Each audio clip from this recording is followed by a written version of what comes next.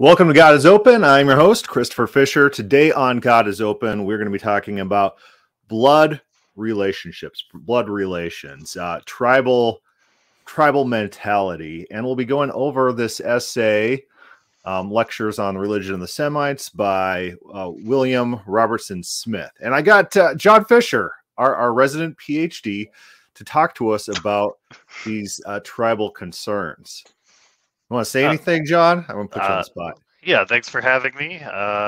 This is a very interesting lecture because I was like, it seems like something that I've thought about a little bit, just like barely, and this is a very in-depth way of looking at that, so it's helpful. I'm glad to have read it. Yeah, so let me share a quick biblical search on the word blood. Blood has a very specific meaning in the Bible and specific ideas around it. Like the blood is the life force. The blood gives something vitality. And so I wasn't ready to share this screen, but here we go. We'll share this screen here and search blood. And I'm sure you've seen biblical references to the word blood before. So you got, for example, Genesis 9:4, you shall not eat flesh with its life, that is the blood. The blood's associated with life here. Whoever sheds the blood of man, by man his blood shall be shed, for God made man in his own image. And as we might be discussing today, maybe image has to do with that blood. Maybe God and man share some sort of lifeblood, or at least there's ancient conceptions of this sort where ancient Semite peoples would identify themselves and their blood and their kin and the blood of the god as one family. You share bloods. You got blood oaths. You have blood crying out. The Cain kills Abel, and guess what? His blood cries out. What does that mean exactly? Does that have something to do with inner tribal relationships and shared identity? So a lot of good questions like that. So what are your initial, I'm sure you've looked at blood in the Bible before. What's your initial understanding of what blood means within the Bible? It's funny because it has many meanings. It talks about your kinship with someone. It talks about what gives you life. It talks about what atones. Blood atonement means that, you're shedding blood as a way of purifying something or cleansing something. Right. So in a further lecture, not this lecture, but in his lecture series 2, William Robertson Smith talks about blood atonement, and his understanding of the most primitive form of blood atonement was the idea is that the shedding of blood, the spreading of blood reclaims you into this blood brotherhood. It mitigates past sins or past actions that might have separated you from the clan, but the shedding of blood reintegrates you into the clan without those previous deeds held against you. And so that seems to be his understanding of the original intent of blood atonement. It very well could be the case, as we're going to kind of be reading today about his perception of these ideas. So we're going to be talking about, this is lecture 2, the nature of the religious community, the relation of the gods to their worshipers. And I basically just highlighted the entire lecture. I mean, like, it's difficult to highlight any one thing. If you read the whole thing, and it's like 50 pages long, for just the lecture too, it goes over many different topics, and it kind of sort of flows from one to the other. And so, the whole thing reads as though you have one of those very verbose pastors standing up at a pulpit who just starts talking, and then 2 hours later, 3 hours later, he's done, right? And like it's not some treatise that's trying to prove something so much as like a person of authority telling you what he knows. And he begins by talking about sort of like the tribal relationships to their God, and how that would bind them together as a community. And he ties it in the end with Christianity and the Christian conception. And so even though he kind of moves around a bit, he makes full circle at the very end of his lecture. So it's an interesting thing to read. Yeah, so we'll just kind of read through this opening paragraph. It'll be interesting. We have seen that ancient faiths must be looked at as matters of institution rather than dogma or formulated belief. And what he means by this is you're born into a society and you're born into a religion. You're born into these rites. It's not like America where it's like, oh, what do you want to be when you grow up? Oh, I want to be an astronaut. Oh, I want to be a Muslim. Oh, I want to be an atheist. Oh, I'm going to just choose between atheism and Islam and Christianity, and you just kind of pick the thing, and then you could be part of that religion. No, it didn't work like that in ancient societies. Their religious ritual was integrated into their societal life, that they're inseparable. You're born into association with Yahweh. That's where you lived, and that's where you identified. That's what rites you performed. It wasn't like an optional thing. You had to perform according to the community standards. Now, atheism is not an option. It's not like something you could pick. Oh, I choose not to believe. No, it's integrated in society in a way that's not separated.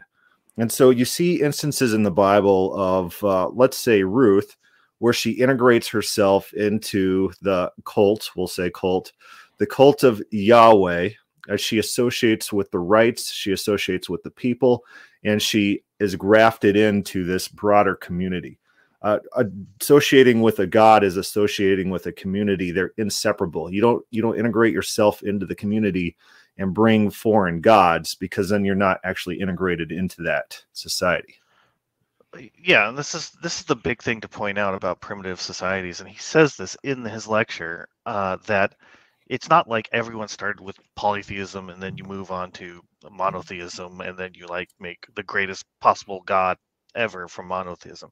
Everyone started with essentially, it's not really monotheism so much as here's like the god of your city or your settlement, and then people might have other gods because those are the defining things of their settlements, but your God is the only God that you care about.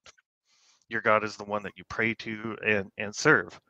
And so it's not meant to be polytheism in the sense that there's like a million gods out there and they're all warring separately. No, your God is your community, and your community is tied together by that. And so all your rituals are tied together by that.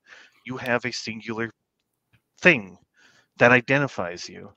And if you leave that thing, you also leave your community, which is why what the Ruth example is, she has to forsake her God. If she forsakes her God, she's also forsaking her family. Yeah, it's interesting that when the clans go to war against each other, it's not only the people that are warring, that the different deities are warring against each other as well. And so you have the case of Moab in the Bible, where the Yahweh Israelites attack the land of Moab, destroy everything. They get really worried, and the king sacrifices his son on the walls, and there's a great wrath that comes against Israel. So they reached out to their God for some sort of counterattack, because the gods were very much involved in the war with the cults against each other. There's divine warfare in the Bible. So it says, and that the system of the antique religion was part of the social order under which its adherents lived. So that the word system here must be taken in a practical sense, as when we speak of a political system, and not in the sense of an organized body of ideas or theological opinions. Now, this is actually very important. I got a cat that's going crazy behind me, but this is an important concept, that they didn't have like dogma. They didn't have like creeds, apostolic creeds about the nature of divinity or anything like that. Oh, you have to say this creed 3 times or something. No, all that stuff is secondary. This is not about dogma. This is not about a specific theological tenets. It's just part of their lifeblood community. We worship Yahweh. Who's Yahweh? Yahweh's our God. He's our protector. He's more powerful than us. He will help us in our time of need. That's who he is. It's not about metaphysical propositions. It's not about adherence to specific theological tenets. That's not what religion is. Religion is adherence to cultic ritual, shared cultic ritual in a community setting. It's probably worth noting that that kind of happens today anyway. Most people at church are not going to church to make theological propositions about God. They go there as part of their community, engage in the rituals because it is their social connection to their community. They believe certain things about God, but mostly they believe God is a powerful being who will act through, if you use prayer, he will act to benefit you, and you worship him as part of who you are, because part of who you are as a community is a Christian who gets together and worships God. So even modern times, it kind of works the same way. It is a sense of identity for the community as a whole, more so than it is some propositional statements that people gather together to verify. Yeah, so we got some comments. Ravasari says that it seems to be Old Testament symbols. We share God's breath, not blood. Last initially, I'm not sure exactly what he's saying. While ancient rules with divine blood was more of a byproduct if demigod Nephilim myths saying their divine is a pagan claim to pagan divinity. Yeah, so in the Bible, you have the animating of the human spirit through breath, but you do have blood sacrifices.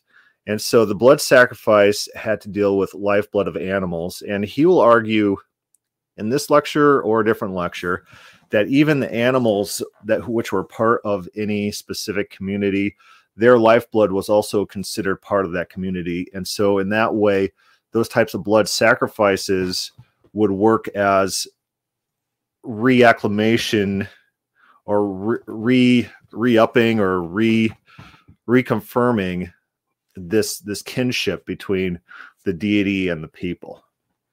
So that's his idea. All right, see, it says, broadly speaking, religion was made up of a series of acts and observances, the correct performance of which was necessary or desirable to secure the favor of the gods, to avert their anger.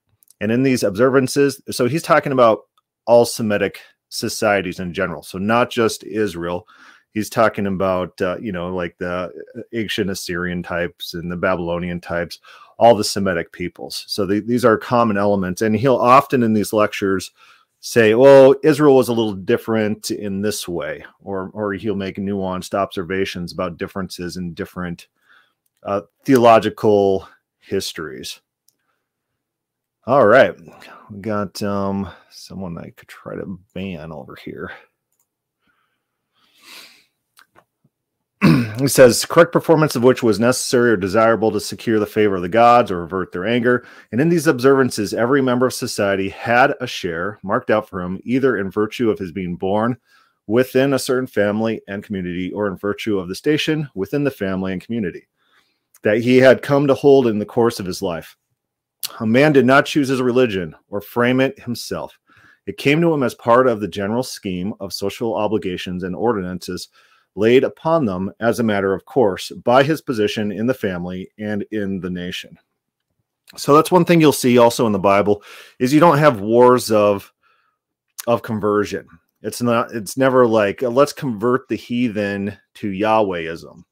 It's never let's go tell them about the true God, and then there's no jihads. There's no holy wars for the sake of people's souls. Yeah, you have intertribal contests. They say whose God is greater. That's the question. Not whose God is like who should be the only God anyone ever worships. They obviously say Yahweh is the one true God, yes, but they're not trying to convert him. They're just trying to demonstrate he's the true God through his strength.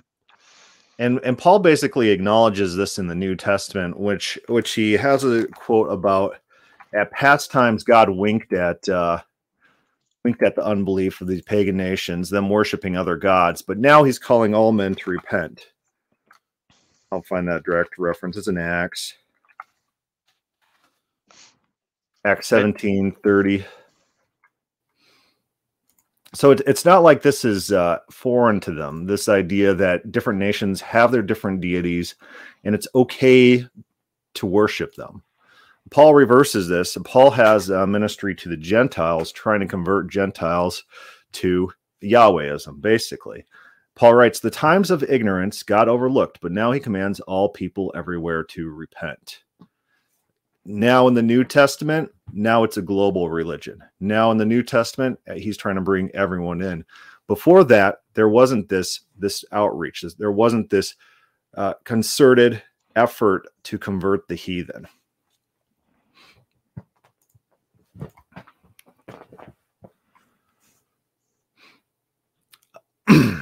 Let's say individual men were born more or less religious as men now, and more or less patriotic. That is, they discharged their religious duties with greater or less degree of zeal according to their character and temperament, but there was no such thing as absolutely irreligious man. So in the Bible, atheism is not the denial of God. It's the denial of God's efficacy, God's ability and willpower to control or intervene in our life. It's the denial that Yahweh is active within the community.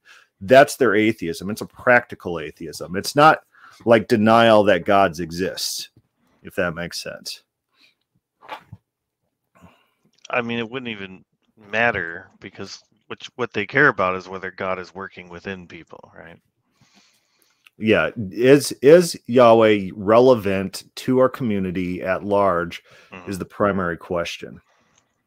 It says a certain amount of religion was required by everyone for the due performance of religious acts was a special obligation in which everyone had his appointed share.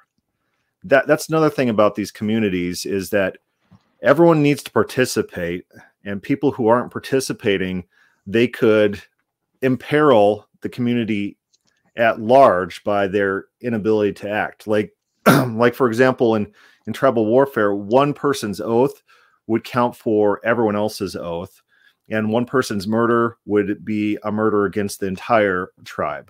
They had a more communal idea of how societies functioned. One person stood for the whole. And we see this in the Bible reoccurring with different types of corporate punishment.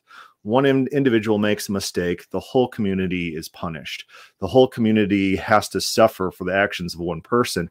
It's because the people weren't separate individuals. They were part of the whole. They stood for the whole. Their actions counted for the whole, and the whole stood for the individual.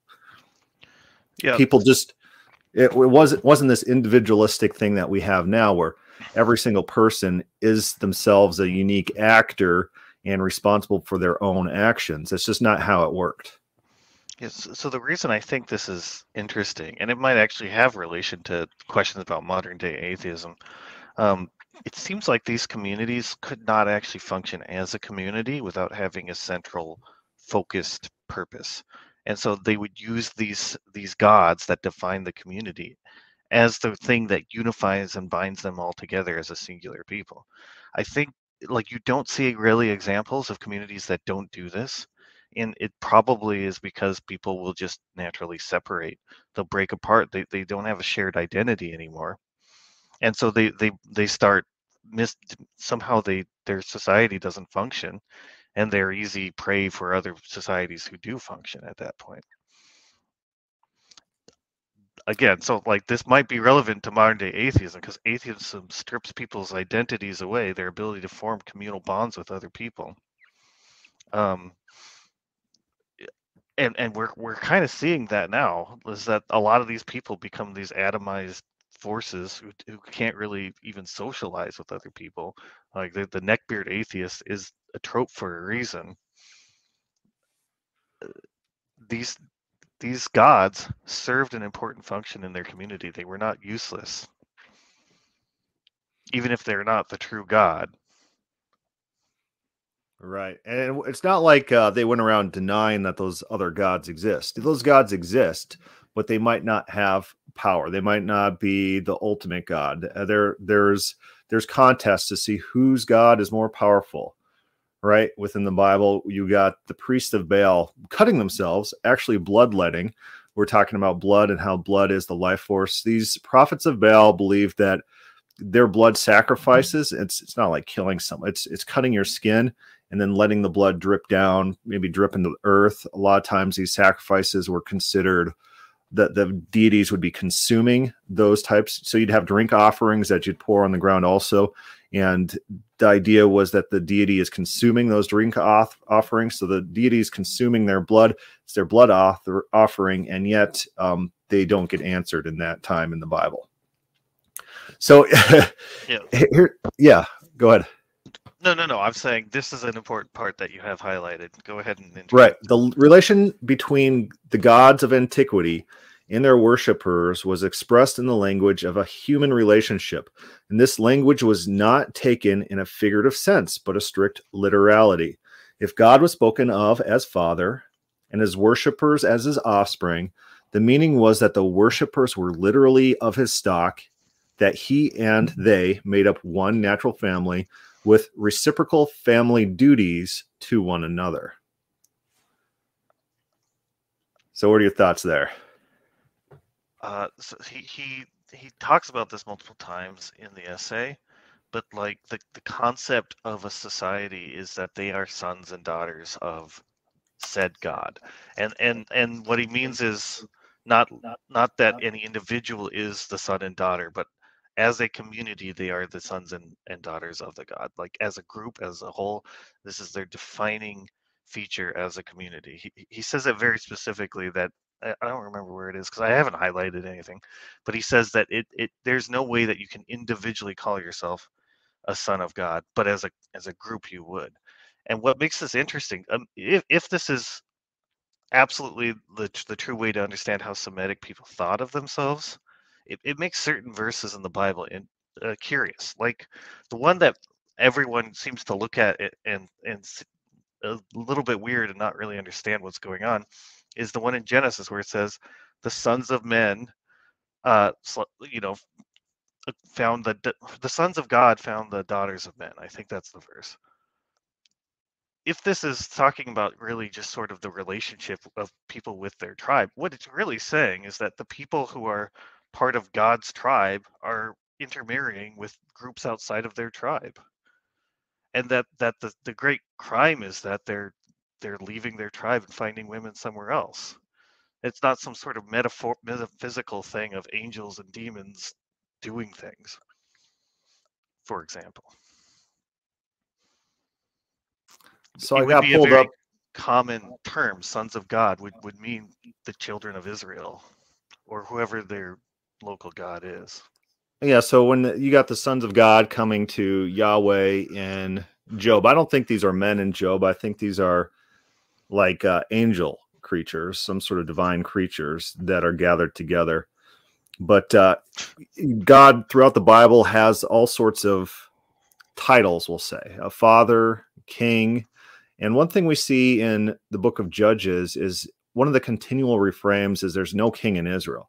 If you read Samuel, basically Samuel, the establishment of a Israel-like kingship is a rejection of God's kingship. And so Judges is basically saying they don't even consider God their king. They're rejecting God as king. It seems to be the meaning. And so when then they establish an actual kingship, that's really a rejection of God's kingship. Mm-hmm. So, yeah, that's one thing we need to consider always when we're looking at similes or metaphors or metaphorical language or idiomatic speech within the Bible. We have to always have in the back of our mind, maybe we have to just consider that they literally meant the things that they're saying. And Michael Fishbane's big on this in his book, in which he talks about maybe the Israelites, when they talk about God killing Rahab, the sea monster, that's literally what they believe. It's not polemical. It's not trying to subvert a Baal legend. Maybe that's literally what that they believe as part of God's past deeds, killing the sea monster. So I'm scrolling down. Let's see what else we got here. Well, so let me just ask you with that example, to what extent do they consider that if they themselves do something as a tribe, they often say that God was with them and did it, right? So it's saying something like God killed the sea monster could also include them being the agents who are doing the action, right? It could be. It depends what imagery they're drawing on. If they're drawing on a primordial image where there's an epic deity fight before mankind existed, then they wouldn't be, of course, be actors. So that's a lot of the mythos that we see in ancient religions has all these interactions between non-human actors before humans come on the scene. Mm-hmm. And it could be drawing on some sort of idea like that.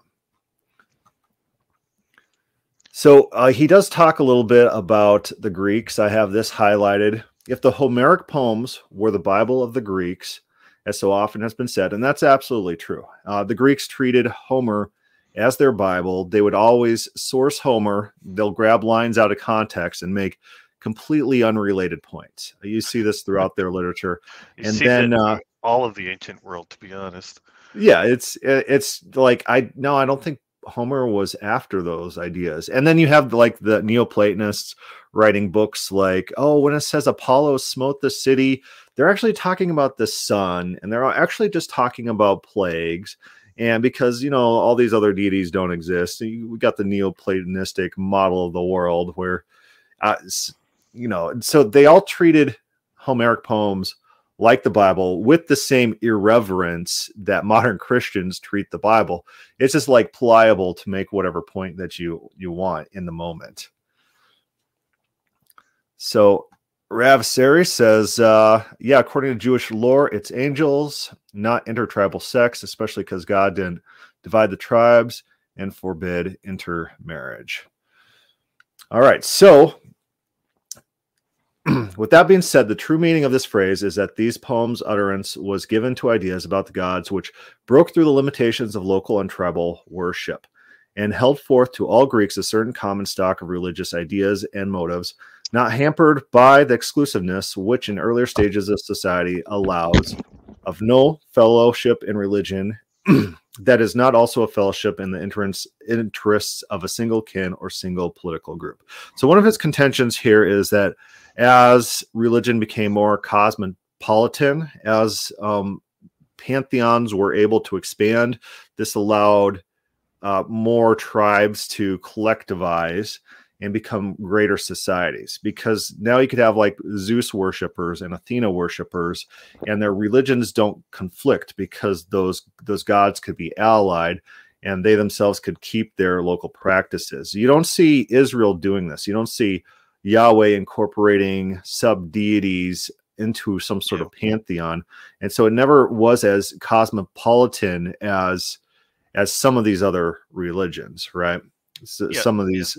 So this is the natural thing. If every local polity has their own god, then the only way to bind those groups together is to create some sort of pantheon. This is India, like writ large. All of India has like how many thousands or even millions of gods, because every local township has their own god.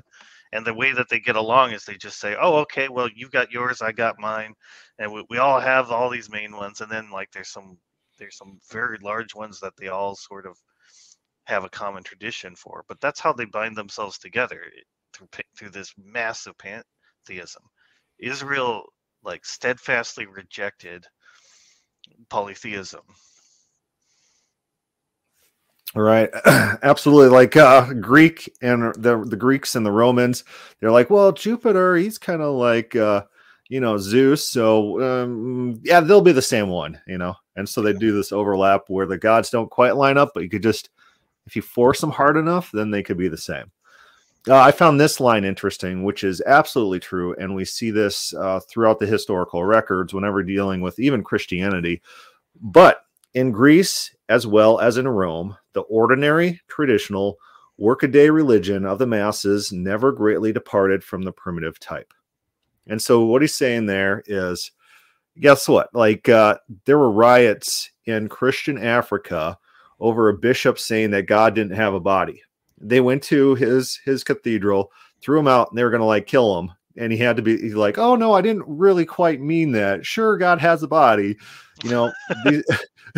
He's like I definitely didn't take the orthodox what's now what's now a normal religious stance. I certainly didn't take that. Mm-hmm. But normal people, they've never conceived of the deities in this philosophical sense that you might have the more cultured writers writing about. Like Justin Martyr's Christianity was not common Christianity. Clement of Alexandria, his Christianity is not the normal workaday religious sentiment. They don't conceive of God in the same way. They've always conceived of God as an agent who's bigger than us, more powerful than us, can be called upon to help us, cares about us, and interacts with us in this type of way. That's what the normal masses throughout history, and probably even today, that's even probably today. How they conceive of God. And so we got this thing about Catholics and their saints, and guess what? He even mentions that in this book. He says, but Christianity itself in Southern Europe has not altogether obliterated the original features of the paganism which it displaced. The Spanish peasants who insult the Madonna of a neighboring village and come to blows over the merits of a rival local saint still do homage to the same antique conception of religion. And so, yeah, I don't know if he saw that to bring it up, but that is what he's talking about. So he goes on to say the principle that a fundamental conception of ancient religion is the solidarity of the gods and their worshippers as part of one organic society carries with it important consequences, which I propose to examine in some detail, with special reference to the group of religions that forms the proper subject of these lectures, the Semite religions. So people were associated with their god. And so he starts going on to talk about blood revenge and the concept of blood and shared identity, which I think is actually very crucial for understanding ancient religion. Blood is important. Blood has concepts that are embodied in it. Is it not moving? Where is this guy going? Okay. So anything strike you from these passages? So I think, if I recall, he was saying that it's actually sort of paradoxical because the community is you would have a society based upon a township. You wouldn't necessarily come together just because you're all part of the same clan, same blood, that sort of thing. You're using the godhead of your whatever your local god is as the reason to come together. But the only way you can bond people to that godhead is to say that you have a blood relation to it. And so they have to tie each other by blood as though that you're part of God's family in the first place to get them to all see themselves as the same group. Right. And so he has go ahead. And so he's just saying that's kind of paradoxical that on the one hand, like, the community is not bound through kinship, and yet they use kinship as the primary mechanism to make a community in the first place in this indirect way. Yeah. So you have things like blood oaths that he talks about, not in these passages, but in other ones, in which you form alliances, and typical blood rituals would be you cut your hand, they'd cut their hand, there'd be some sort of exchange of blood. You may even consume each other's blood a little bit. You might swear on altars to various deities and put your blood on those altars. Some sort of sharing of blood, which represented a mingling and joining of a clan just for these oaths. And so the idea was you could incorporate people through blood relationship into your clan. And so the clan is identified with the deity. And so you see in the Bible over and over, we already talked about the Ruth example, but anytime people are driven out, they're driven out from God. They're the phrase here, go and serve other gods. Yeah, the one you didn't highlight just before this is David, who is forced by Saul out of his own community. He thought he was being forced away from Yahweh because of that. Right. You have even we've talked about divine dirt before.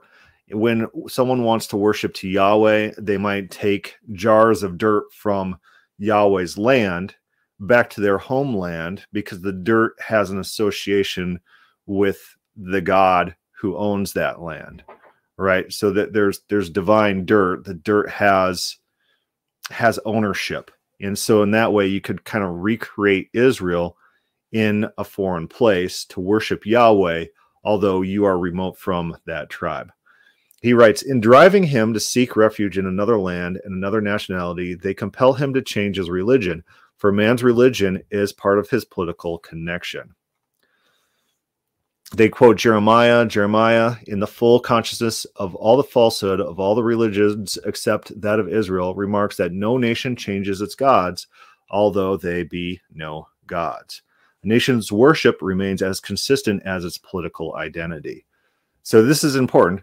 A nation was associated with, their cultural identity was with that deity. It's not just a religion you add on to your daily life. There are duties, ritual duties that were expected of you. You're associated with this people.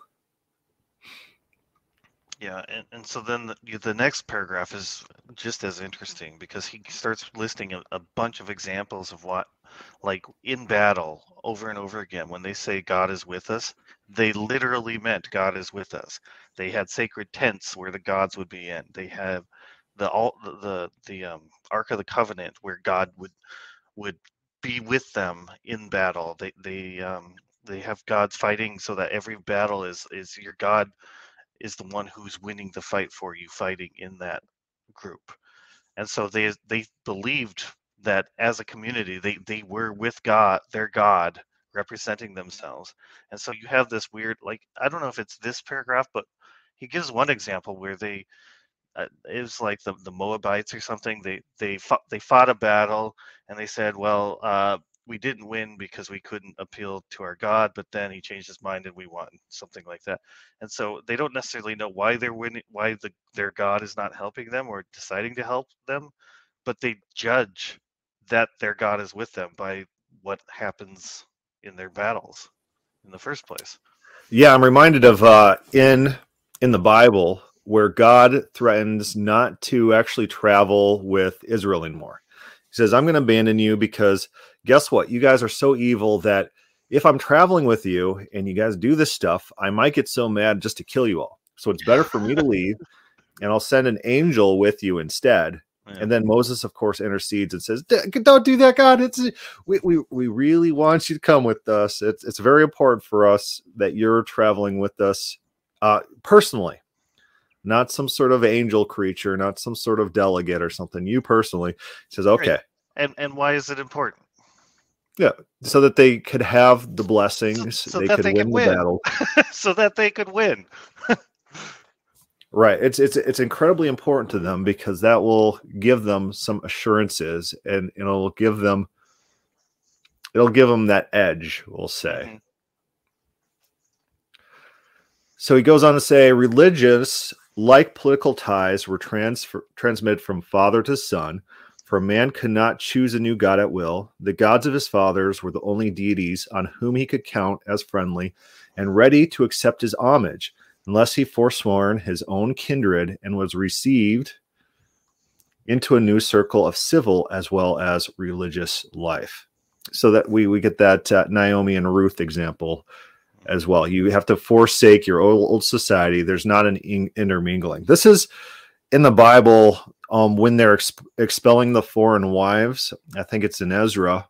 This is the reason, is because the foreign wives have not forsaken the old deities. You know, like men, they sometimes allow their wives to just, they see a pretty lady or something and they'll just let her do what she wants. It's the hot, crazy matrix, right? How much are you willing to deal with?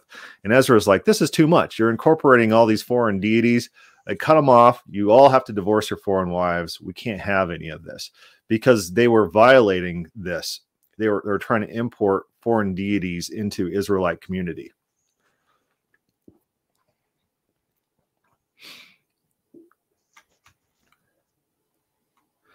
He says, the old Semites believed in the existence of many gods. for they accepted as real the gods of their enemies as well as their own. But they did not worship the strange gods from whom they had no favor to expect, and on whom their gifts and offerings would have been thrown away. So I'm reminded of in Exodus when the plagues come down. The plagues are not only against the people of Egypt, but also their gods. The plagues are meant to mock and punish the gods of the Egyptians. It's not like the Egyptian gods were false. They're real beings, but these beings are not as powerful as Yahweh. They can't contend with him.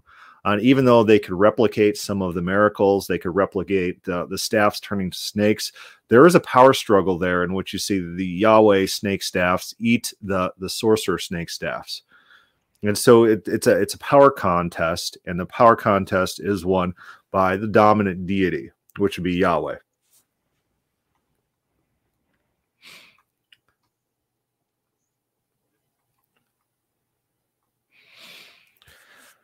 So let's talk about some physical aspects and physical interminglement. That's physical relations.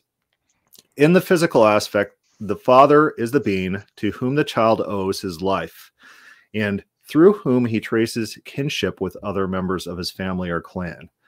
The antique conception of kinship is participation in one blood. So this is what we're talking about already, that the one blood is conceptually what links the entire clan. You're one people, one group. And so you'll see things like intergenerational punishment, corporate punishment. You'll see people being considered as a group guilty of the sins of one person, and vice versa, people who are innocent being considered guilty of the actions of the clan, because it's one people. Conceptually, they're all linked, and they're all one individual, and they're treated as a whole. Force. Yeah. He says, of kinship is participation in one blood, which passes from parent to child and circulates in the veins of every member of the family. The unity of the family or clan is viewed as a physical unity, for the blood is the life, an idea familiar to us from the Old Testament. And we already read that the blood is the life. Blood is associated with life within the Bible. It is the same blood, and therefore the same life, that is shared by every descendant of the common ancestor. The idea that the race has a life of its own, of which individual lives are only parts, is expressed even more clearly by picturing the race as a tree, of which the ancestor is the root or stem, and the descendants the branches. This figure is used by all the Semites, and is very common both in the Old Testament and in Arabian poets. And so I think of Paul's statements in Romans, which he talks about branches that are grafted into the tree. He's like, Israel was the original tree, the branches are cut off, and what gets grafted on? The Gentile branches. Now the Gentiles are part of this tree. Remember, Paul had a more cosmopolitan outreach. He was reaching out to Gentiles and trying to bring them into a wider religion.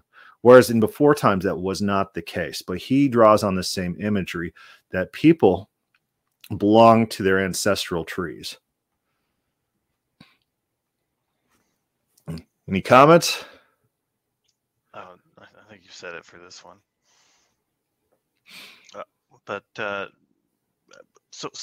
You haven't highlighted this next paragraph, but I think this one's important. He's pointing out that there's something. It's more metaphorical when you're talking about Jehovah's children. That he's saying that in Christianity and in Judaism, even this is what I was referring to in the previous comment. That you're the sons of God, and you are one nation because you are the children of Jehovah. But he's saying that that is a metaphorical expression. So that last sentence, it says, this sonship is not national, not personal. The individual Israelite has not the right to call him Jehovah's son.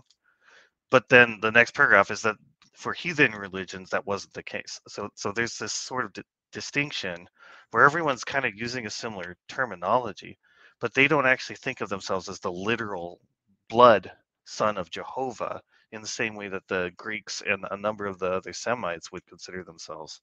children of their God.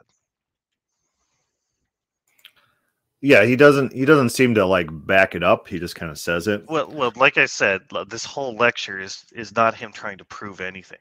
So if you read all of this, he makes a huge list of assertions and never proves anything, because I don't think that's his point. Like, I think this is what you do when you stand up at a pulpit, not when you try to argue your case in front of a court or something like that. So it's just the nature of the work we're reading. He's not trying to prove anything. Right. He says, but in the heathen religion, the fatherhood of the gods is physical fatherhood.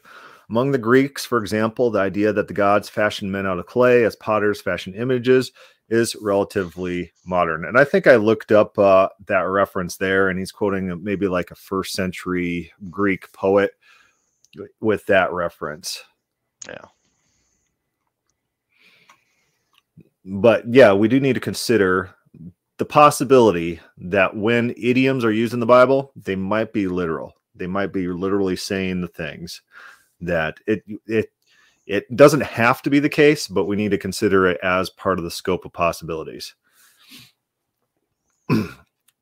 So again, in Chaldean legend preserved by Berosus, the belief that men are the blood of the gods is expressed in the form too crude not to be very ancient. For animals as well as men are said to have been formed out of the clay and mingled with the blood of a decapitated deity. And so the Semite religion has a lot of parallels.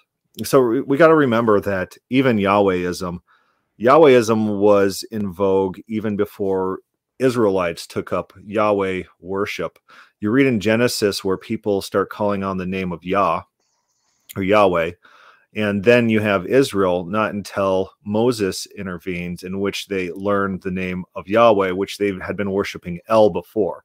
And El is associated with Yahweh. And there's a famous passage where it says, El is Yahweh, El is Yahweh, El is Yahweh, that sort of idea. But there was a wider worship of Yahweh. And when they come into the promised land, they meet various worshipers of Yahweh. First of all, you have Moses' father-in-law, which is a Yahweh worshiper before Moses.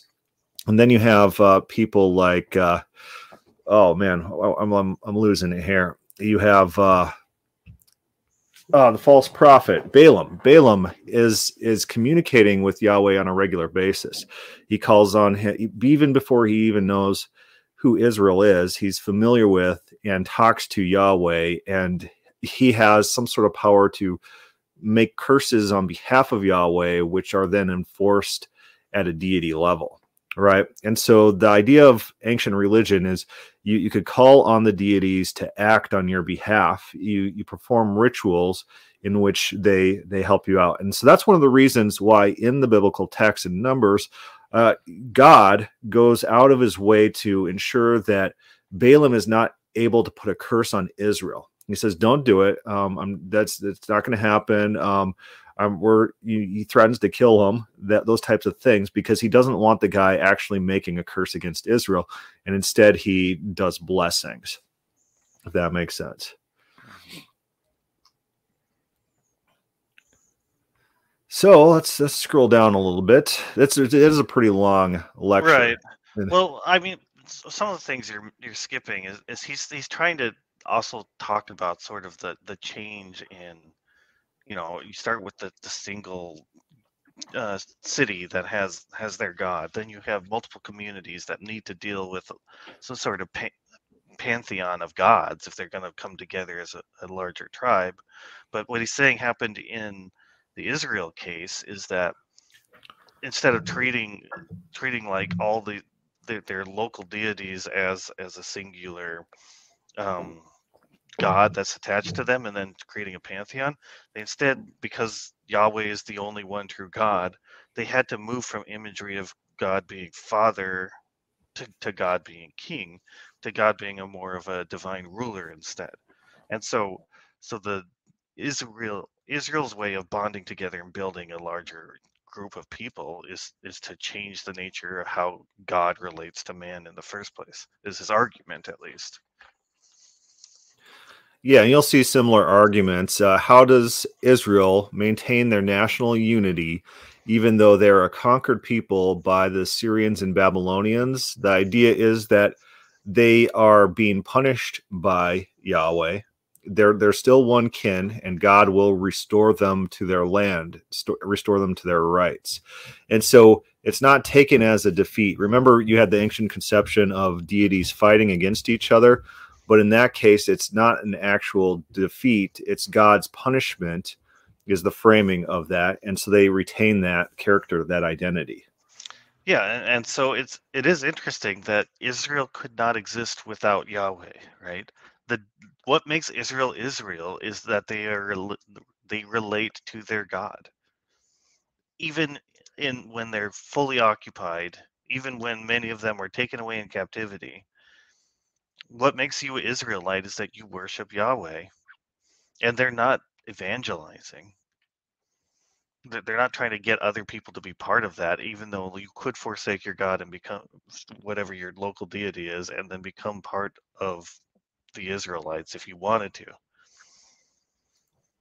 Yeah, so I got kids running around upstairs being crazy. It says Islam was very deficient in religion in the ordinary sense of the word. The Arab warrior, of course. It says the Arab warrior in the ages immediately preceding Islam was very deficient in religion in the ordinary sense of the word. He was little occupied with the things of the gods and negligent in the matter of ritual worship. Of course, there's no sources, so he's just saying we'll just have to trust him. But he had a truly religious reverence for his clan. A kinsman's blood was to him a thing holy and inviolable. So I'm going to let you talk about that real quick. I'm going to go calm my babies down. Yeah, this is a little bit of what I was trying to refer to before. This, I don't know if you guys are following along with the same stuff, but his ability. These warriors are, they work through blood, they think through blood and fighting and all this sort of thing, and so they need to be able to relate to a God that understands that kind of enduring sanctity, and so that's why they need to tie God to them through some sort of blood ritual. Did you calm them down? Yeah, I sent them all the way upstairs. And now they could run around and be crazy up there. The circle of worship was still the kin, though the deity worship was not of the kin, and the only way in which two kindreds could form a religious fusion was by covenant ceremony, in which it was symbolically set forth that they were no longer twain, but of one blood. So this is the idea of kinship being rooted in blood, oaths. You would mingle blood, you'd become one community, and you would ally yourself and incorporate yourself into the clan. This is how clans would merge. They'd become one blood.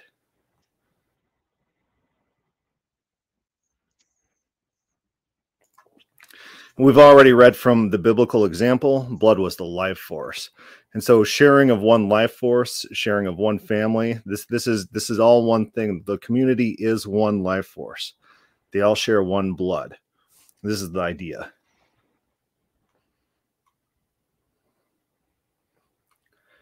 So this paragraph's interesting. It's often said that the original Semitic conception of the Godhead was abstract and transcendental, that while Aryan religion, with its poetic mythology, drew the gods down into the sphere of nature and human life, Semitic religion always showed the opposite tendency. That is, it sought to remove the gods from as far as possible as man, even contained within itself from the first the seeds of abstract deism. And so probably the people claiming this are probably pundits, probably Christians or Christian scholars who really want to separate Israel from their surrounding, the surrounding context. I do think it's funny when you're listening to debates, when people like Chris Date, and they're like, well, you need to put it in its ancient context. So you don't want to do that. You don't want to do that at all, because that would not behoove your point you're trying to make right now. It's just regularly admitted that other Semite religion, Aryan religion, Egyptian religion, Greek religion, that they anthropomorphize God. And I don't mean that in the sense of they just say nonsense that they don't believe. they a lot of times literally believe that God has bodies, Yeah. multiple bodies.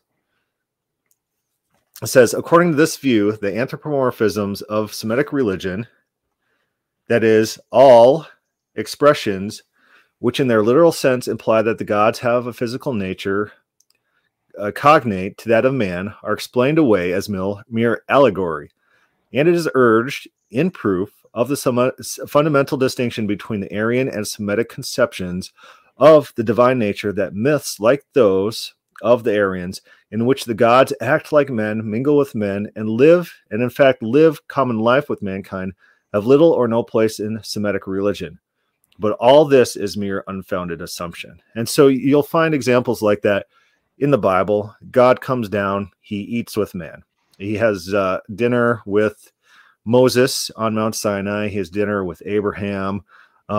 There's interactions. He's walking in the garden. You have the Genesis 6, if those are divine creatures actually having children with women, divine beings populating. There's another, I don't know if it's in this lecture by this guy or a different one entirely, where he's saying they conceived everyone not as different species or different, that they're all beings were basically one continuity. They all were part of the same genre. You say there wasn't like divine beings and then physical beings. Everything was part of the whole. Even animals were on the spectrum, and so it's a different way to understand the world around us, but it's one that kind of rings true, right? Yeah. You have he goes on to show a number of spots where in the next paragraph, well, it's actually just one giant paragraph, but he does reference things like the Hebrew, the passages that I referred to earlier, sons of God coming down with the daughters of women, and he shows a number of other examples in antiquity of all these gods. Babylon, the god Bel was still in the time of Herodotus provided a human wife. Clan of Amor, why? Just go to the next paragraph so people can see what I'm reading. Just next page, I think. Yeah, there. Yeah, so he's giving these examples. So there's here is Dubar of the Babylonian myth, and the great goddess offered his hand. So you have all these human beings marrying gods and goddesses, having children with them, and it's just sort of some natural thing that happens. They're all like, there's no distinction between their ability to come together as a single unit. Yeah, so you even get this a little bit in the biblical idea where in Genesis is let us, well, who's he talking to in Genesis? Let us make man in our image. People are like, well, that's the Trinity. Well, I don't think so. It seems to be divine beings. They're having probably a normal consultation, like you'll say a divine council, in which they're discussing the creation of man. Hey, let's make man in our image after our likeness. Any objections? You see time and time again in the Bible where there's the divine council and different people will give different objections or different input to God. Well, God sits on the throne and then makes that final decision. Let's make man in our image. Okay, let's do that. So God created man in his own image. In the image of God, he created him male and female. And so it's not like man's a different, I'd hate to use like species or on a different continuum than God. They're all divine image bearers. I think in the words of Michael Heiser, we're imagers of God.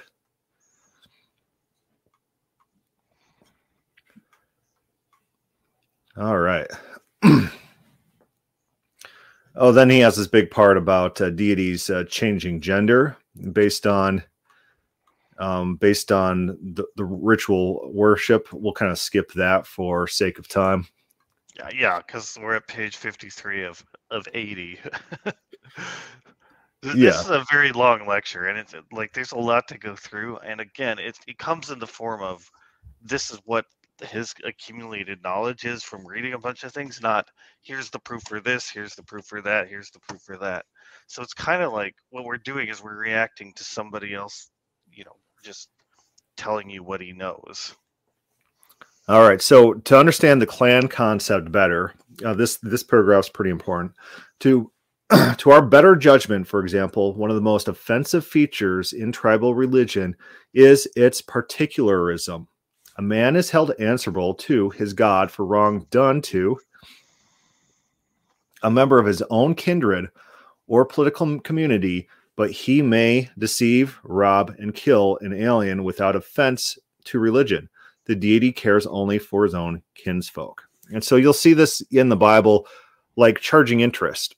It wasn't actually illegal for Israel to charge interest against anyone, but just against fellow clan members, right? There's different sets of rules for how you treat the in-group versus the out-group.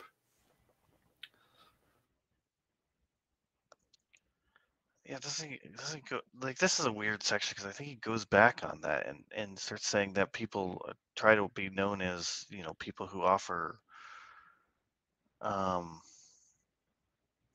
hospitality. It's a bit funny because if you read the Bible about love your neighbor as yourself, and then you want to know who your neighbor is. It's not just in the New Testament where Jesus defines this, because they have descriptions of how to deal with strangers in a strange land, how to be very hospitable for them. So Right. this notion that you could just with impunity behave poorly towards people outside your tribe, I don't think it's definitely not true for Judaism. Well, there is the instance in which the sons of let's see, where sons of Abraham. What am I thinking about? They killed all those people. They just went in and just killed them all after their sister was quote unquote raped. Right. And then they had all the people circumcised and then just went in and killed them. And there's like no commentary on that. Right? Yeah, but so many of the passages throughout the Bible are no commentary. To interpret that as that there is no actual ethical judgment. That if there's no commentary, then there's no practical consequence. Okay. That is true. And so one thing that he talks about, and probably not this lecture, but part of the hospitality rules is that if you're sharing substance, if you're sharing food, you're basically partaking in the same ritual act. And so you're kind of incorporating those individuals. It matters who you break bread with. Yeah. And so he even gives example. He talks about the Mohammedans, Islam quite a lot, but he mentions their practices of hospitality through breaking of bread, where once you break bread, then you definitely have to look out for that person, and you're an advocate for that person from then on. So this service it was able to render because the gods were themselves members of the kin, and the man who was untrue to the kindred duty had to reckon with them as with his human clansmen.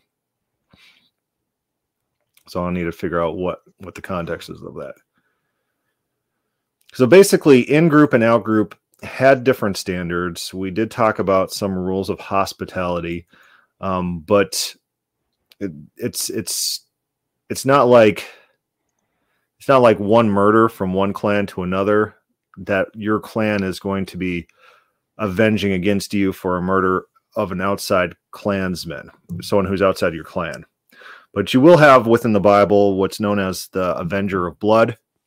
And that seems to be if someone is blood relations with someone who does get murdered, that person who is relations with the murdered person has responsibility, a duty, and the moral authority to chase down the murderer and then exact revenge.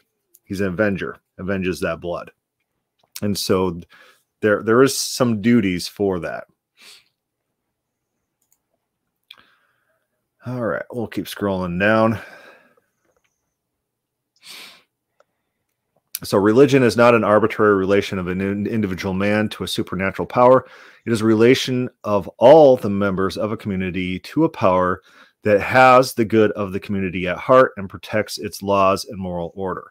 And so one thing that I come and think about is in the Bible, where one person will have an offense, maybe one person has an idol in their possessions, and then all of Israel is punished until they're able to ascertain who the violator is, and then punish or strike that violator from their community.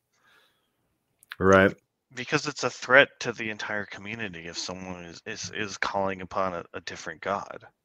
That god, the other god, does not have the community's interest at heart, and you're like in bringing it in a way that it can do harm to your group. Right. So the idea is we keep communion with God, we perform the rituals, we perform the rites, and any threat to the community needs to be exposed and judged and kicked out of the community for sake of the whole.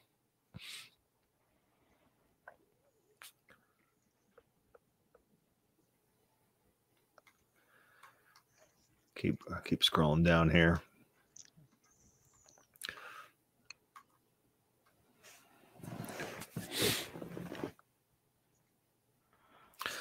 So he does go into people's relationship with their deities. Can a deity abandon his people? And the short answer is no. And you see this throughout the Bible often, like in Judges. God says, hey, I keep saving you guys, and you keep turning evil, and I keep saving you. And, you call out and I save you, then you become evil again. It's like, this is just not working. We're going to have to call this all off. I'm going to stop saving you. And then what happens? They call out to be saved again. And then he immediately turns back on what he said he was going to do to save them yet again. And so the idea is that, maybe you're a father and you have kids and they keep disappointing you. You're never going to fully abandon them. All right. That's the idea being discussed here. He says, as regards his worshipers at large, it appears scarcely conceivable from the point of view of a tribal religion that the god can be so much displeased with anything they do that his anger can go beyond a temporary estrangement, which is readily terminated by their repentance, or even by mere change of humor on the part of the god. Sometimes in the Bible, God changes for his own sake, and the prophets are very keen on understanding when God's angry and when God's not, because his temperament changes will drive his actions or responses to different stimuli, we'll say. When his permanent affection for his people gets the better of his momentary displeasure, as it is pretty sure to do if he sees them to be in straits. In other words, to be hard-pressed by their and his enemies. On the whole, men live on very easy terms with their tribal god, and his paternal authority is neither strict nor exacting.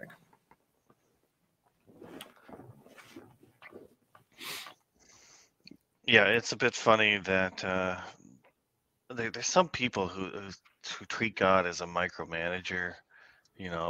What should I order on the menu? Well, maybe God knows what's best for me to order on that menu. But he's like that wasn't the idea in those days. Definitely not. They were sort of like it's an overall watchfulness of a being who's looking out for your best interest, but doesn't really need to control what you're doing at any given time. Yeah, last night I was talking about this Calvinist who complaining that open theists don't think that God will know what you have for breakfast tomorrow. That was his big complaint. It's like, what is that like a thing? That's not like a thing that bothers him. Well, yeah, it's fairly common for Calvinists to be like, you know what you can have for dinner, but God doesn't. It's like that's not. It's not like he wants to be an eternal child, right? He doesn't want any autonomy in his life where he can take charge of it and be. Because if you do that, then you have to be responsible for your life. That what happens in your life and the consequences of that. They reflect on what your decisions you're making. And if you're just saying it's all up to God, you can avoid responsibility for it.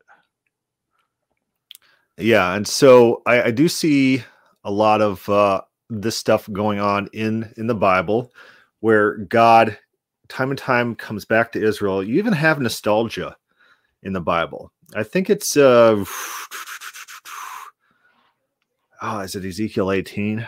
Not Ezekiel 18. Not Ezekiel 18 that I'm thinking of, but where God has nostalgia, like, oh, I found you and then I raised you up and you were so beautiful.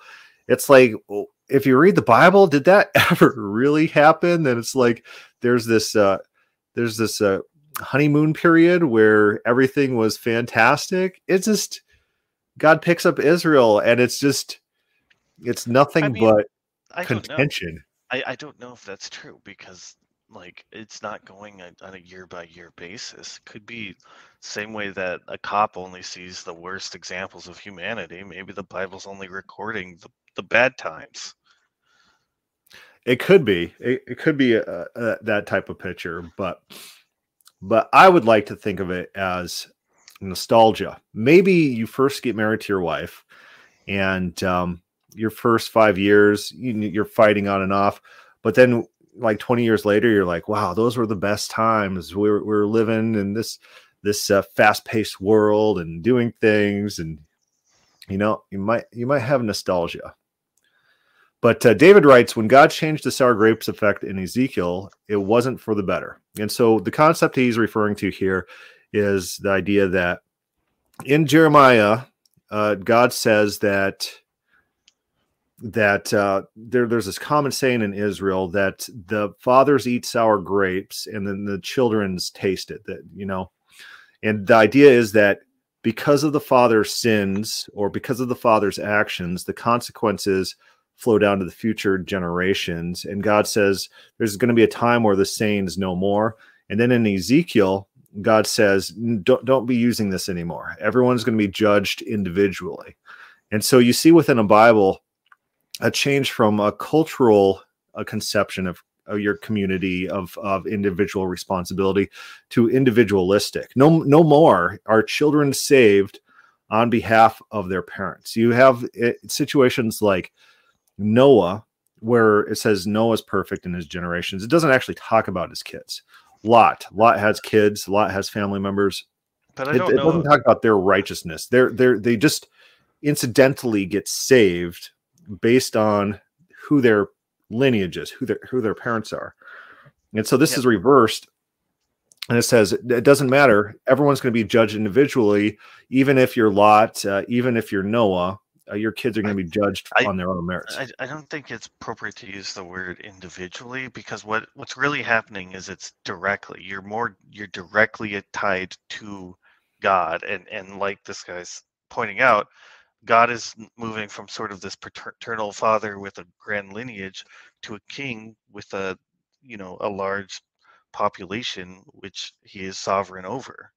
And so you are directly responsible to your king at this point. You're not independent in the sense that like you can do whatever you want. You're now extracted from your community. You're now extracted from your responsibility towards God or your duties toward him. Instead, it's just it's a different way of binding a whole group together by having that direct connection.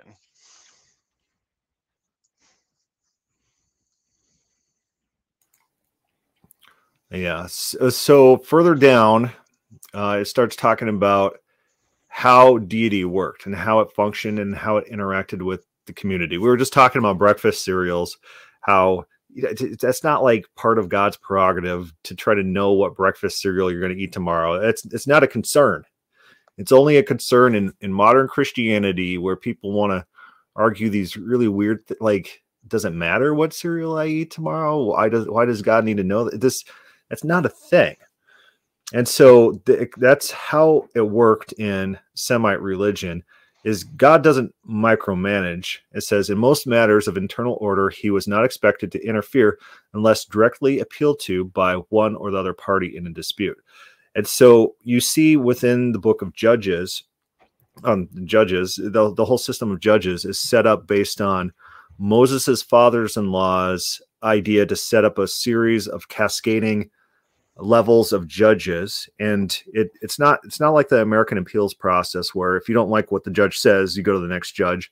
No, the actual appeal process in the Bible was if one judge didn't know what to do, he just appealed to the higher judge, and the higher judge would make the decision. It's a very decentralized way of making decisions, and that's how it's structured. So the top judge is not consulted except for when all the other judges aren't able to do their duty. They don't know how to do their duty. They need advice from people above them in that line. And so this is saying that this is how the deities also acted. They allowed things to take place, but didn't interact unless directly called upon. So which gives you an idea that what prayer is. Prayer is calling on the deity to act in some fashion, typically on your behalf, to solve problems. This is your invitation for intercession into an area where that deity would not otherwise intercede. And so within the Bible, prayer is everywhere and always treated as effectual, that the prayer changes God's mind to have God do something that God wouldn't otherwise do. God actually listens to the prayer and often does things, even things that are against what he wants to do, he will do on the sake of the petitioner.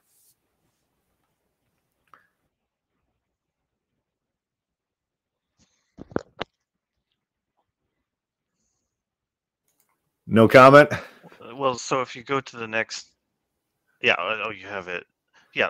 So he's expanding upon this, is that really there's the Semitic tradition in general is a very loose connection, is a very, like, in terms of like you're not monitored for every little thing. You are free to do what you want. There's only a limited set of rules. There's only a limited set of responsibilities to so and so that you have to worry about, and so you don't have to live under this sort of painful, ever-present, omnipresent eye that's looking at anything you're doing at any given time. And that was actually considered a negative if you would be under that. They're not asking for that. They're not demanding that at any time. Yeah, so he writes here, so a loose system, this will get the Calvinists are like, you gotta look at the ancient context. Oh, here's some ancient context for you. So loose a system of administration did not offer a pattern on which to frame the conception of a consistent, unremitting, divine providence, overlooking no injustice and suffering, no right to be crushed. The national God might be good and just, but what was not continually active or omnipresent in his activity. I think about times in the Psalms where it's like, why do you hide your face, God? Your people are dying all day long. He's not always active. It's not an omnipresent activity. But we are not to suppose that this remiss was felt to be a defect in divine character. Well, unlike modern Christians will be like, oh, that makes God terrible. The Semitic nature is impatient of control and has no desire to be strictly governed either by human or by divine authority. They're more individualistic than the modern American will say. Yeah, I don't know how many people actually think that makes God terrible, to be honest, because most people are essentially Arminian in nature. They don't like they kind of, maybe if they're sort of guessing, they're gonna say, "Oh, God really needs to know all these things," but their day-to-day lives, they certainly don't think and act that way. They kind of relate to God in the same way the Semitic model is, which is, look, I will live my life in general doing the things I need, and then I will occasionally seek God's guidance on X, Y, and Z. Yeah, practically speaking, it's about the same. Yeah, but they behave the exact same way that we're talking about the Semitic model. It's just that the Semitic model, I guess, is formally like that, whereas they're kind of informally like that. Yeah, the metaphysics are impractical, and Semite religion is entirely practical. That's why it's a huge mistake to come to the Bible and grab a phrase out and then think that they're talking about metaphysics. Oh, God draws all men to himself. Oh, this means that there's like an internal mechanism in people and there's a trigger that's flipped. That's not what they're talking to practicality. You know, there's practical means to do things. And anytime you see God acting, it's through practical methods. God wants a certain city preached to, and the prophet doesn't want to do it. He swallows him, but with a big fish, and basically threatens his life. Go do this, get this done. And the guy's like, okay, it probably behoove me to go do this because this other thing's not working out. So practicality within the Bible. But again, think of Jonah's perspective. He thought he could run away. Like, yeah, he did think he could run away. He is a prophet of God, and he literally thinks he can run away. He's not a Calvinist. He's not sitting there with some metaphorical belief of that God is ever watching everywhere, doing everything. Yeah, people tend to discount the actual actors within the Bible and the individual actors' perception of God. And it's really funny. He says, a God who can be reached when he was wanted, but usually left men pretty much to themselves, was far more acceptable than one whose ever watchful eye can neither be avoided nor deceived. What the Semite communities asked and believed themselves to receive from their God as a king lay mainly in three things. 1, help against their enemies. 2, counsel by oracles or soothsayers in the matters of national difficulty. And 3, a sentence of justice when the case was too hard for human decisions. I'd add on that within the Bible and within these ancient societies, also there was idea of oath enforcement. Often these oaths were taking place before God, and God was expected to enforce those oaths even on non-moral matters, right? Within Ezekiel, you find quite a lot of that God is expected to enforce, not Ezekiel, Ecclesiastes, that God is expected to enforce those oaths. So this is God as king. It might be worth noting just on a practical matter that societies kind of organize themselves where you don't micromanage other people if you don't have the ability to do so. If everyone lives on a farm by themselves, you can't make rules for everyone for every farm everywhere because you can't go around monitoring, you can't go around enforcing. So a society that operates that way will be a society that has very limited sets of rules. And the micromanagement only comes with the enforcement. Like the deep state's ability to monitor you comes once the technology is there to monitor literally every action you do on Google or something like that. The U.S. needed the income tax to be instituted for their ability to create all these massive government agencies in the first place. So it's interesting to look at how a society like the Semites are formed, because it's kind of like a natural consequence of their pastoral heritage. They have to be a group that has a system of judges for the most part. They have to be a group that is left to their own for the most part, because you can't actually go around enforcing all these rules at all times. And so their whole conception of the world is going to be framed by that, including their conception of how God relates to them. Yeah, I do think you have. I think he actually talks about this in some passage, that it does reflect their form of society, and he claims that their idea of deity morphed as they became more centralized, with more power and with more resources to exact. That Right. The general Semitic idea of deity changed to approach that, to match that. Right.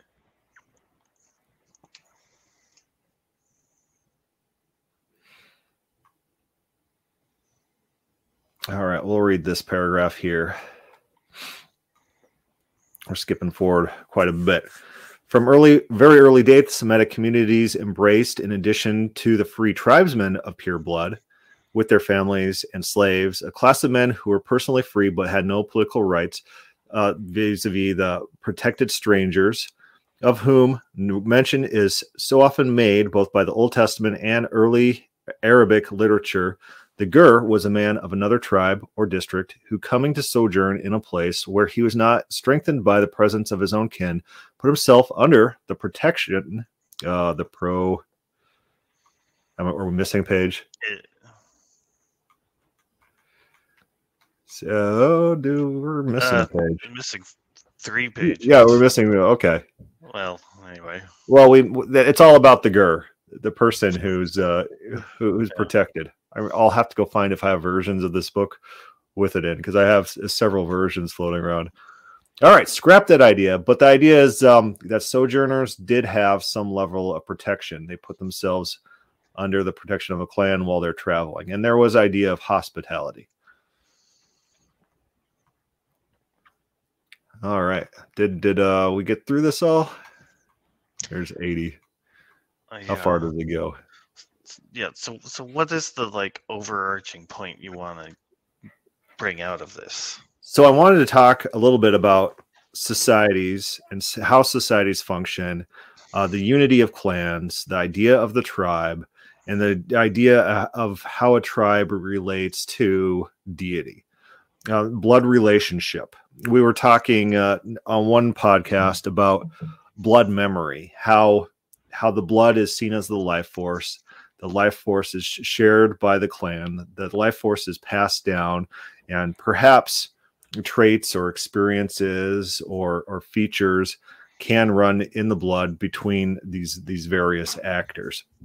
And so the relationship of blood community to its deity, is it literal? Is it literal in the Bible? Is it literal elsewhere? Do the people share God's blood life force? And to what extent do they see this life force, and how does it act on a community in a whole?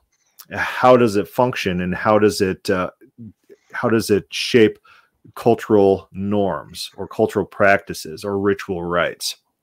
So do you think that Jehovah is unique among the Semitic groups, or do you think it's typified?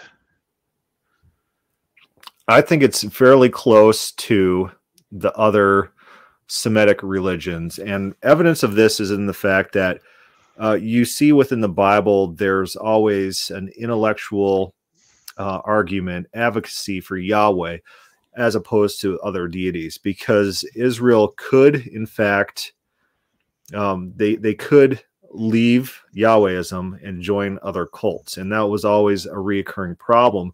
So it's not like they saw Yahweh as, let's say, the Neoplatonic notion of pure actuality or anything like that, and then they're moving to like a lower deity. That'd be really weird.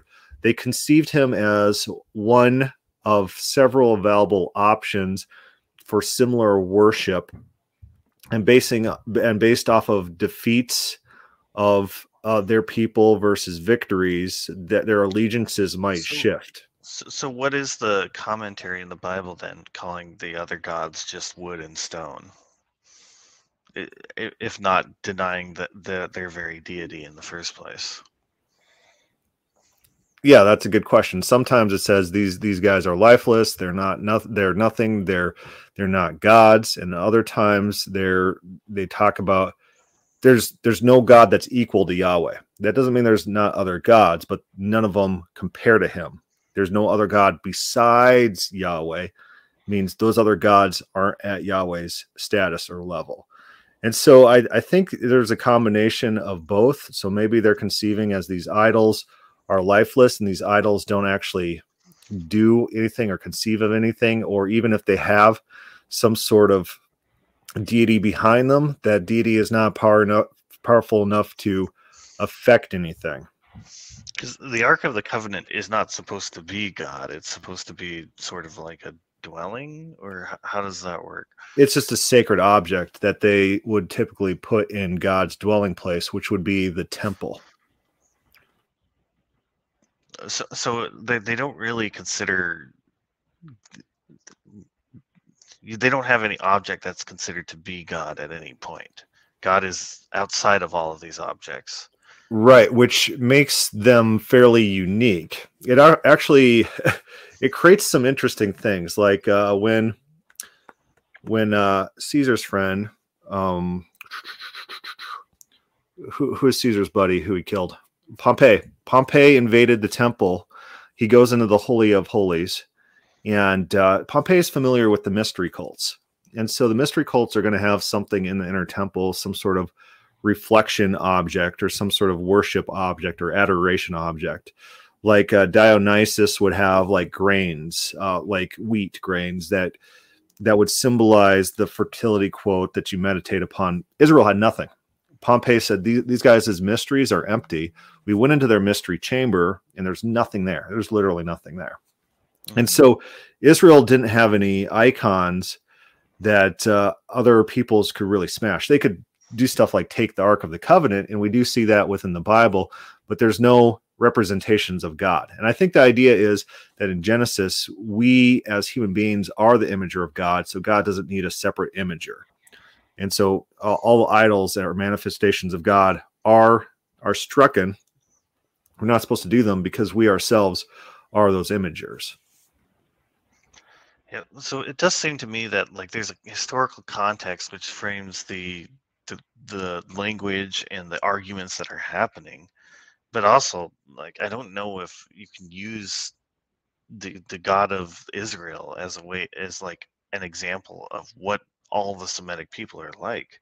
Seems like there are times that they're similar, and they're like such as the unified life force of certain deities, but I think they would call them like angels or demons of that sort, right? So they don't consider the other gods to be deities so much as demons or some sort of like lower.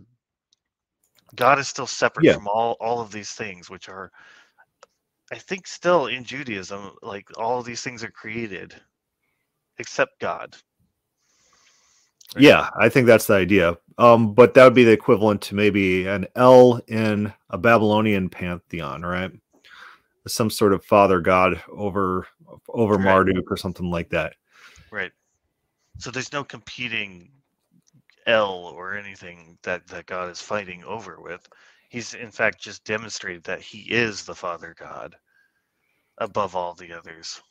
Yeah, but you do have inter-deity warfare within ancient culture. Like Marduk overthrows Tiamat in what Babylonian epics, or in the Numa Elish. Am I getting? Yeah, in the Numa Elish, you do have deities striving for dominance even over the most dominant deity. Mm-hmm. And I think that's how Israel conceives God and the foreign gods, is that Yahweh is the primary deity and other gods can actually strive against him. They don't win, but they do still strive. But sometimes they win if the idea of winning is just that they win the battle. Well, yeah, they win battles, but they don't overthrow his place. Right? So it doesn't change up the hierarchy, even though they might win battles. They don't divinely usurp them.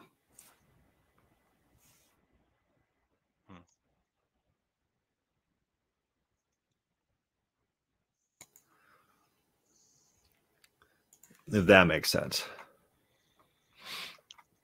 So yeah, I do think Israel has some unique elements in normal Israelite religion, but I don't think they don't preclude people from in ancient times from comparing and deserting to other similar religions in such a way that they don't see them as conflicting, right?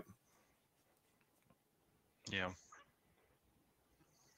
So it'd be like, let's say there's some sort of person in today's world who sees God as pure actuality, pure simplicity, outside time, space, and then they come across, let's say, an African cult that worships like a local deity. They don't say, oh, maybe I should convert to this. Maybe this is the real God, and not they're just on a different, they're not similar things that you're going to get that. Right, but as soon as you start marrying people from that group, they're going to start bringing the false god into your camp and then start instituting worship of that. And so it becomes a threat to your whole community. And maybe evangelism was not popular because they knew that was a risk. You see it as examples in the Bible. You already gave an example that they start seeing all their wives are worshiping their foreign gods, so they have to divorce them. Like maybe to preserve the continuity of your own worship, you don't want to have others come into your group. Yeah, basically, the smaller and more close-knit your community is, the better cohesion, the better it's going to stay together. It's not going to fracture as easily. And so I think that is one of the inherent values of these blood cults or these blood clans, or the idea of blood lineage and blood relation, is that it keeps these communities close knit and creates a common sense of duty, obligation, bond. It makes a more coherent, a more peaceful society. We see in the modern world what happens when you diversify your population. You could very easily, like high trust cultures, could easily be thrust into low trust culture status, right? So even 50 years ago, even when you and I are growing up, we'd leave our doors unlocked every day. You know, how long have I been since I lived somewhere where you just leave your doors unlocked all the time? It just, we've moved within 50 years from a fairly high trust society to a very low trust society where you can't rely on. You don't think you could get away with that with where you live right now? I probably, but it's not something you don't want to roll the dice on it. Yeah. Right. And so there's the story in the paper of a old man pulling over to help two youths with their car on the side of the road, and then they kill them. I mean, there's all kinds of stories like that. Yeah. But it's more and more common, and you're seeing a high trust society transition fairly quickly into a low trust society, where people are like, let's jump into a gated community. We can't deal with this. And what are gated communities doing? They're recreating in a limited sense a smaller tribe. Yeah. These gated communities use like taxes as a way to filter the types of people who they want to associate with. They don't want just anyone moving. They're not going to let you put a trailer up, start a trailer park in their little community, because they want to be selective. They want to create those smaller, close-knit societies in which you could have high trust between neighbors.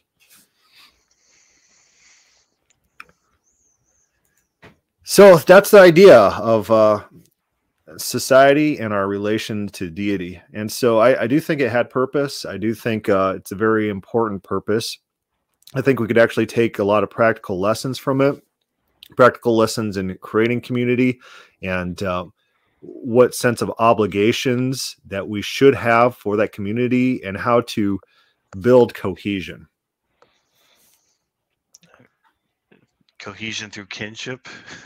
Cohesion through kinship, right? But it seems like what you're saying is metaphorical kinship. You would have to, at least at the beginning, before you intermarry. Otherwise, you can't build a community in the first place. Well, it could be the case that there's more than a metaphorical kinship. Maybe we all take blood oaths, blood mixing. You cut your figures. I don't know. Right. So what you do is you create artificial families that eventually become a true family. That's what you're saying. Like, and I don't mean like a single family unit. I mean like a broader family, like broader kin. That's what blood brothers are, right? You take the blood oath and you mix the blood. That's the concept, is that you're trying to bind people in a kind of kinship, even though they didn't begin that way. Yeah, so I think that about concludes what we wanted to talk about today. I think we made some pretty good ground. Maybe there's a few concepts that need to be fleshed out. I think a study about the blood and the relationship of blood in the Bible to animals, to people, to the community, that would probably be a good follow-up study, is the biblical conception of what blood is, how blood works, and how blood functions. Maybe even talk about atonement theories, and maybe pull up this guy's lecture on sacrifice and atonement. That would probably get a lot of people angry. I mean, people really, really care about atonement theory. And so I don't know why, but that's one of the sticky points for modern Christianity is they really care about atonement.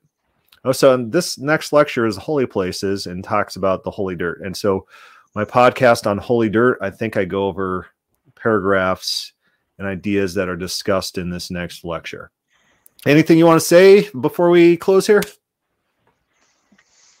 Yeah, it's an interesting thing to try to understand, because like there's this sort of like religion, true or false, is not like it's not some arbitrary thing, some sort of like, I think the new atheists, when they were very popular, were trying to say that it was just some parasitical meme that would crop up with no real purpose. But what we see endlessly is that you can't really have communities without it. Your communities have no reason to coexist. What's funny, like the atheist community, I don't know if you know the history of it, but it basically fractured and fell apart because no one had any reason to get together.